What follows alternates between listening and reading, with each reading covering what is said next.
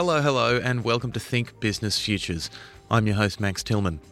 Coming to you from the studios of 2SER in Sydney on Gadigal land of the Eora Nation, and right across Australia on the Community Radio Network.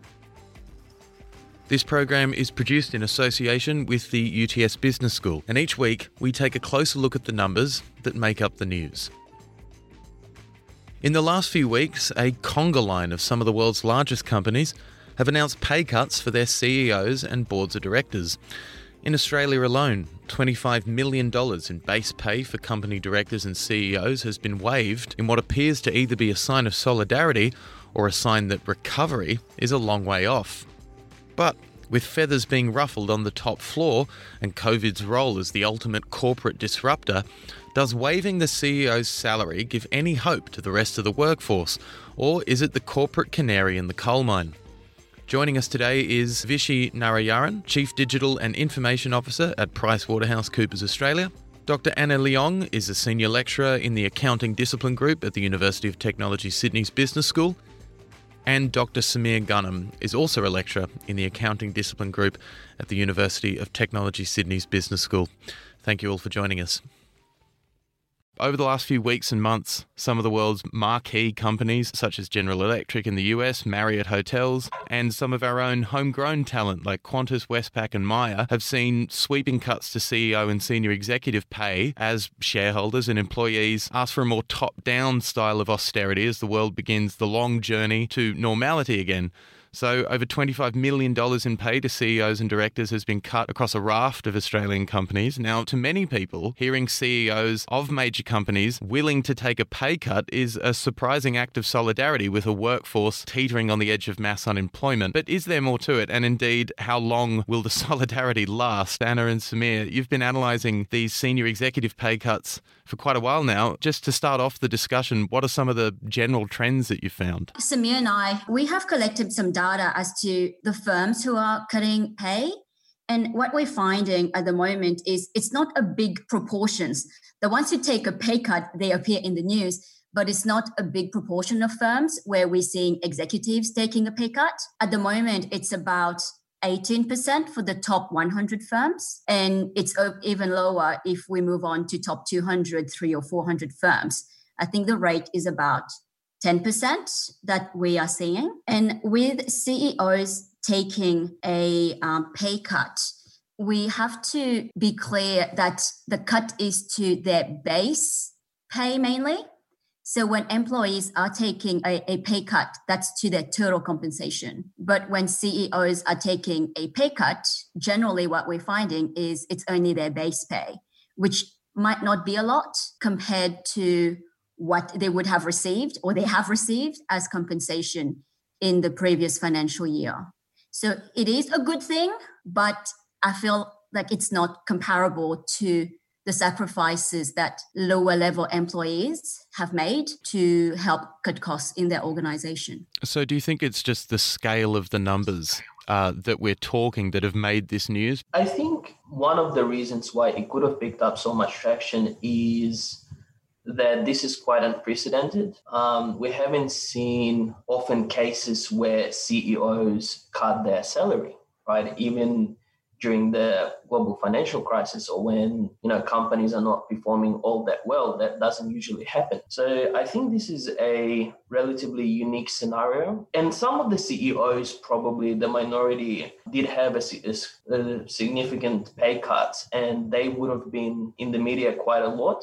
But I think, as Anna mentioned before, the majority of the cuts are not that significant, even when you talk about the dollar amount. Yeah, it's like a 20% base pay cut because they don't specify the base pay cut. A 20% pay cut might be the equivalent of 1% total pay that they received last year. Like, we don't know what their pay is for most firms at the moment. Compare that with what they took home last year. It's actually not that much. And to many, CEO and senior executive pay cuts are seen almost as the canary in the coal mine for greater job losses in the future for the effective foot soldiers of the organisation. So is there some credence to that thought that these voluntary pay cuts are maybe not as benevolent as we may think? So one thing we did notice with the data is that Often when CEOs take a pay cut, that's associated with an announcement where they have also cut the jobs of many of their staff. So it is viewed as, okay, we're all in this together.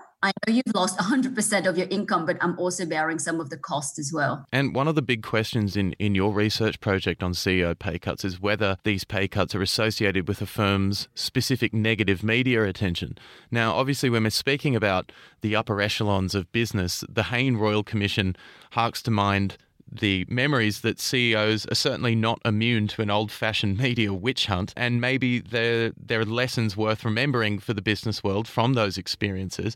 So, Vichy, if I could just get your opinion on this, do you believe that it's important for executives, particularly in these major institutions, to show some solidarity with the rest of the workforce?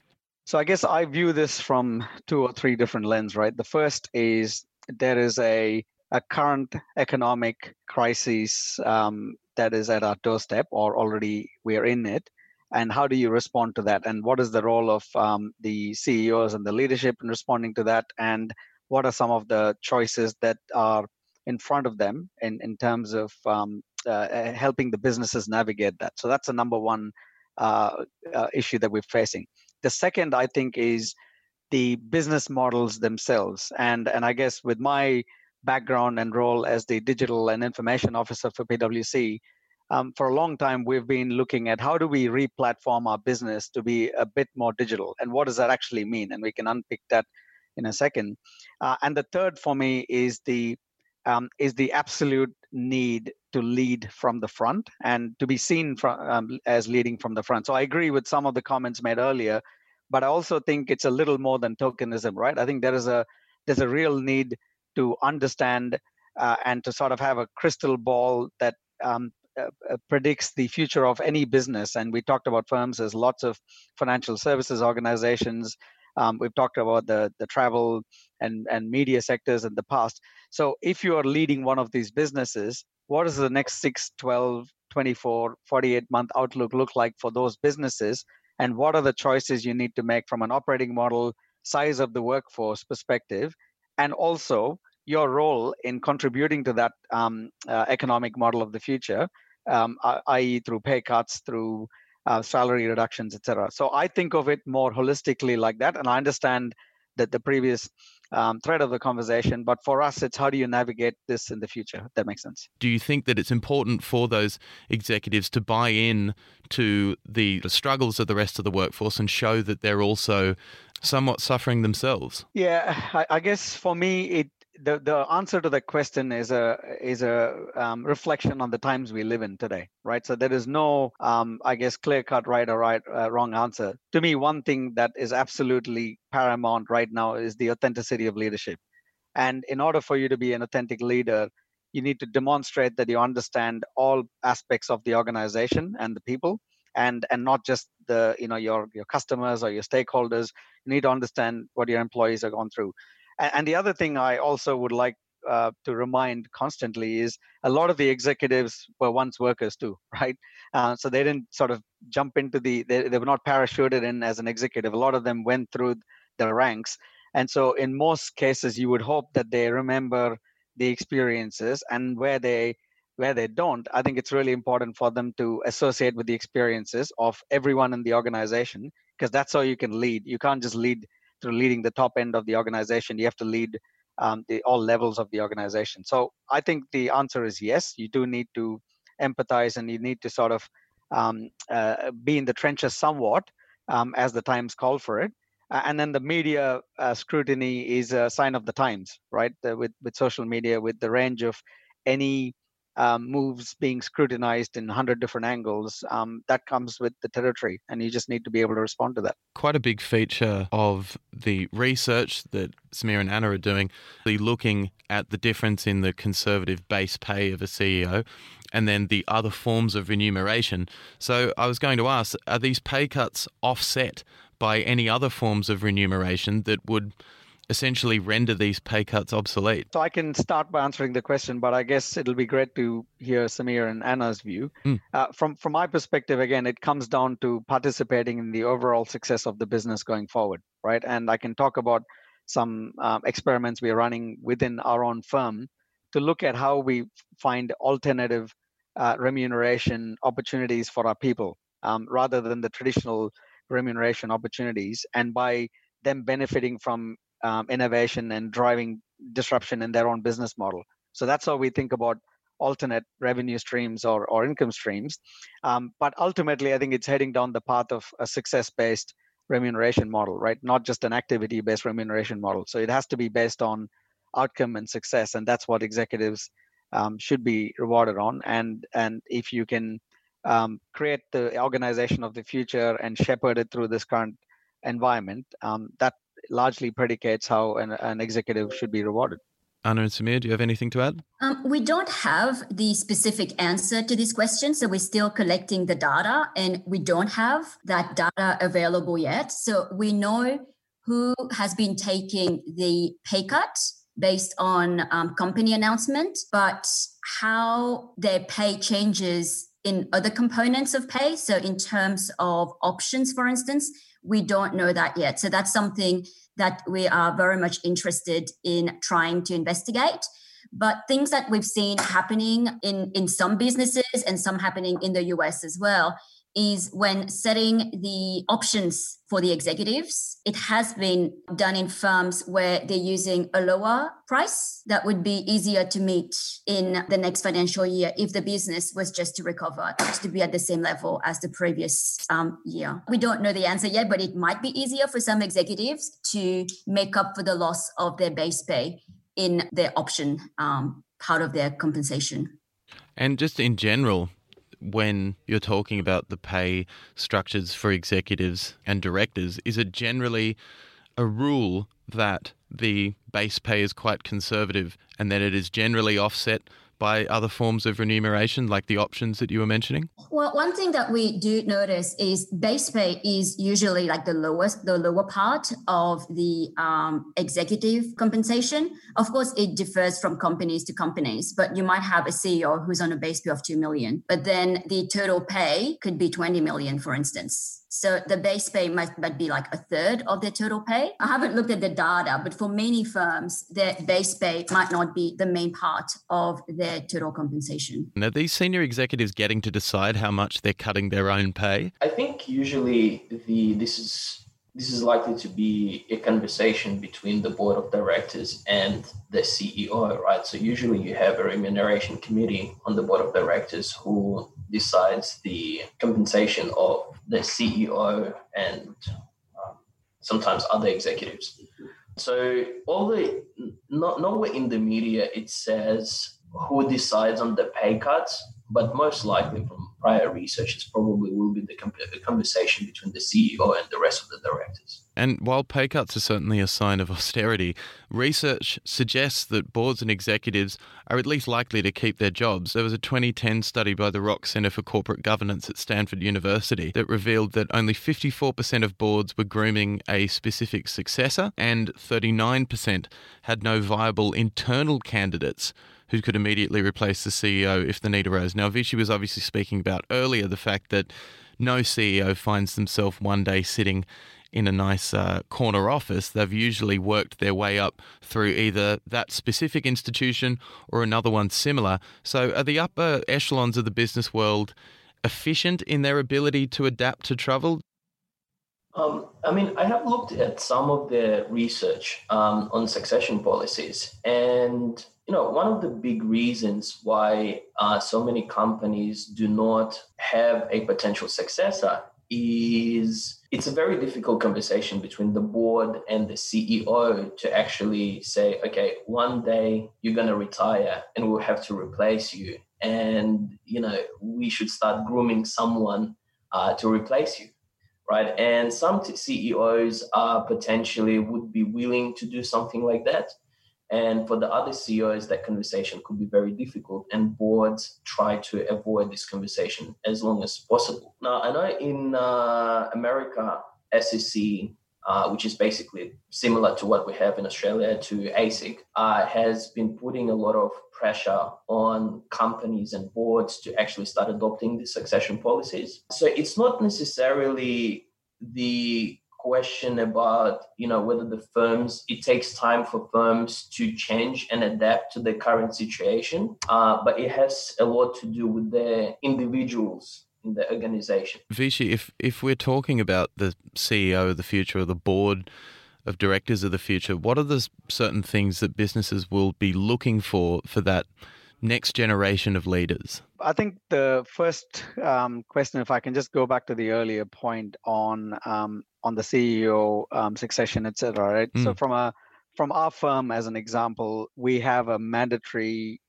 rotation after 2 terms. So a term of a CEO and executive is 4 years, and after 2 terms of 8 years, essentially the CEO needs to move to a different role, and then there's another CEO elected. So that's sort of the process we use within our own firm to ensure we get regeneration of the leadership. In terms of the specific, what are the skill sets? COVID, if you look at the last 4 months, right, and a lot of businesses were sitting in boardrooms in late January looking at their outlook towards the end of financial year 20 going into 21. I can almost with certainty tell you that no one really had the short view into the March to June period turning out like it has currently.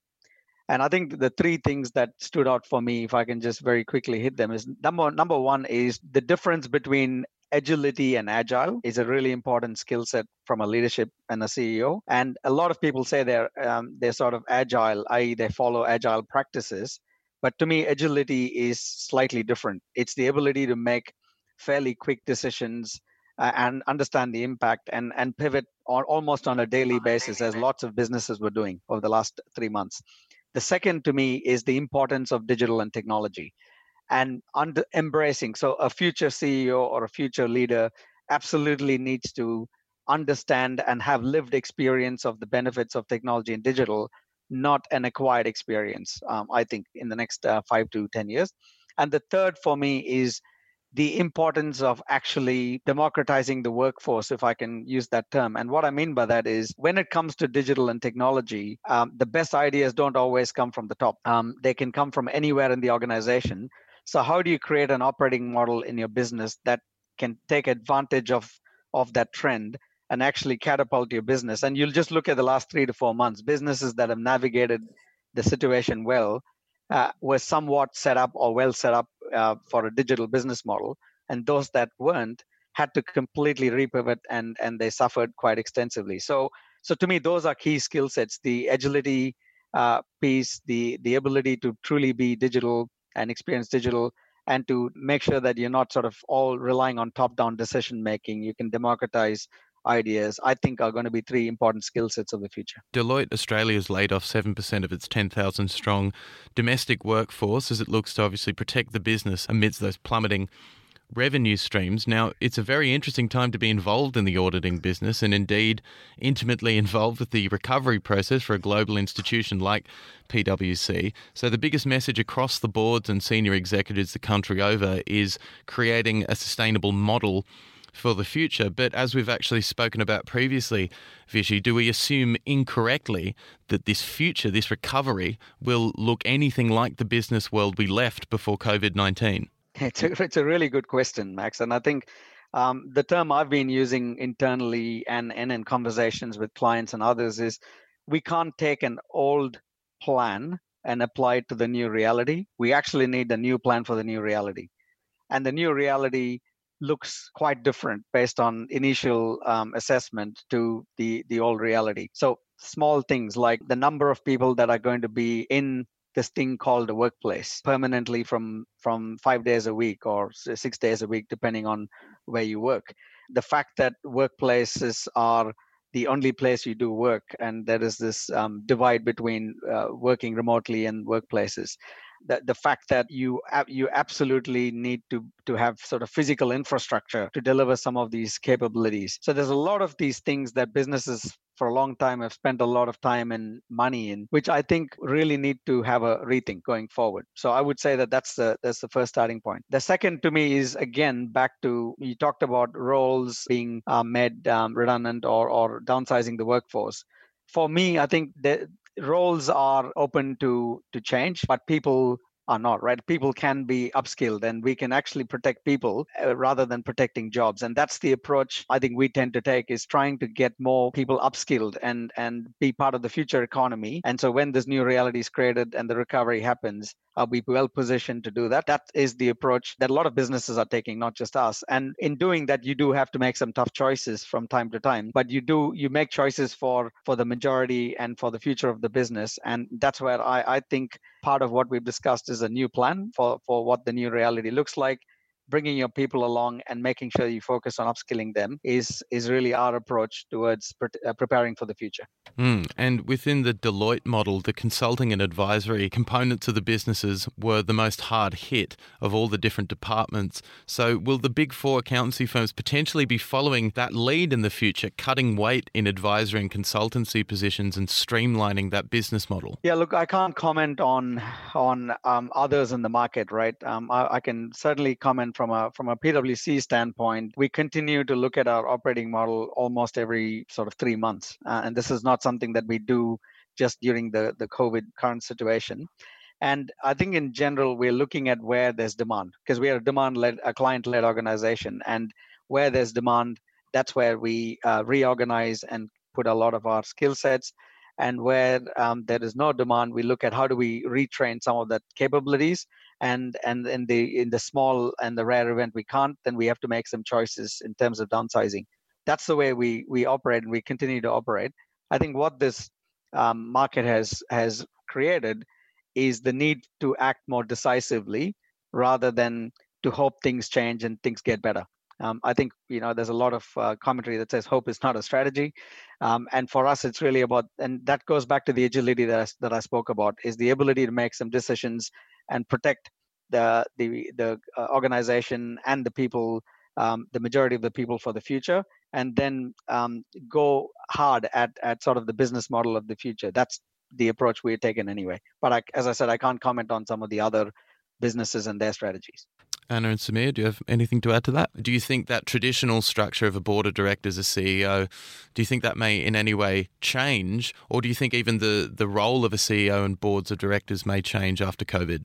With research at the current stage, it is very hard to say because, we've been in COVID for approximately 3 months now, and we do not observe much changes in terms of the board, or, we don't observe many CEO turnovers. So it is, and this is just pure speculation here, but from my point of view, it is unlikely that we will see the changes in the board structures or the role of the board of the CEO. It is likely to continue the way it is. However, we do observe that after the big events, such as, let's say, something like GFC, regulators do find a lot of problems within the economy and within the structures of the firms, and certain corporate governance changes that might need to occur. So it is possible that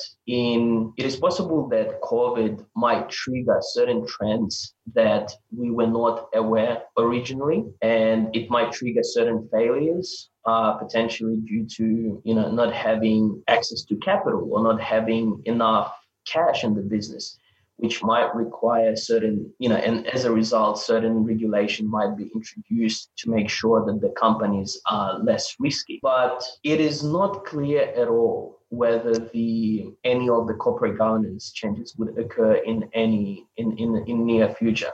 But I 100% agree with what Vishy said. There might be a lot of changes, operational changes within the companies. We might be entering the new era in terms of how companies operate. And as Vishy said, it is not clear whether we need the space to operate. Firms definitely observe that there is a lot of opportunities to cut costs, right? Either through renting the physical space where people need to work, or even travel space, opportunities to travel. Now we can communicate, through Zoom, obviously. So it is very likely that firms will identify ways to cut costs, and they will probably continue doing that in future. And it's funny that we bring up Zoom, because for most of April and May of this year, the country's major cities were effectively ghost towns as the lockdown came into effect, and those who could worked from home. Now, for companies like Zoom, it's been an absolute windfall. And since last December, Zoom's user base has grown from less than 10 million daily meeting participants to over 300 million as of late April. So it's clear that this has been a big break for companies like Zoom. So it's a sign that those traditional business models and the age-old water cooler conversation as we know it may be now as archaic as the printing press. Particularly, Vishy, where do you see the big digital revolution taking place in the business world? Yeah, I think the number one thing is a lot of these tools, as you've rightly pointed out, already existed in organizations. And they were almost seen as a supporting capabilities or supporting infrastructure rather than this is how we engage as a starting point and then we have other mechanisms that might support. So I think that is fundamentally being changed and challenged currently. And just in Zoom, I was chatting to someone last week who actually is in a startup, and he has a lot of engagements with venture capitalists, with investors in the US and other places. And he gave me a really interesting insight on Zoom. He's saying the use of backgrounds, the strategic use of backgrounds in Zoom, allow you to set the scene for the type of engagement that you're going to have. So, for example, he's created a virtual coffee shop background in Zoom when he's trying to have a virtual coffee, or he's got the Bay Bridge in his background as he is engaging with venture capitalists in the Bay Area in San Francisco. So he says that it's interesting innovation where it's almost a micro innovation that, yes, everyone understands Zoom, but even within Zoom, can you do things differently to actually set the scene to have those as much engagement and connectivity? Now, it absolutely does not replace face-to-face interaction in many cases, but how do you innovate with what you have? It's the Zoom innovation in the video conferencing. It's giving people access to the tools and the capabilities and then letting them innovate and be rewarded for it through the marketplace.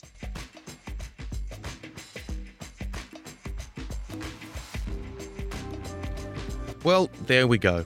What will become of the boardroom? Will it continue to exist, or will it simply become just another background to a Zoom call? And for those lucky few who occupy it, what does the waiving of pay show about the confidence of those who run Australia's largest companies? We've said it before on Think Business Futures, and we'll say it again. Only time will tell. Thanks for tuning in. Make sure to catch the full show online wherever you get your podcasts, and don't forget to tell your friends. I've been your host, Max Tillman. I'll see you again next week.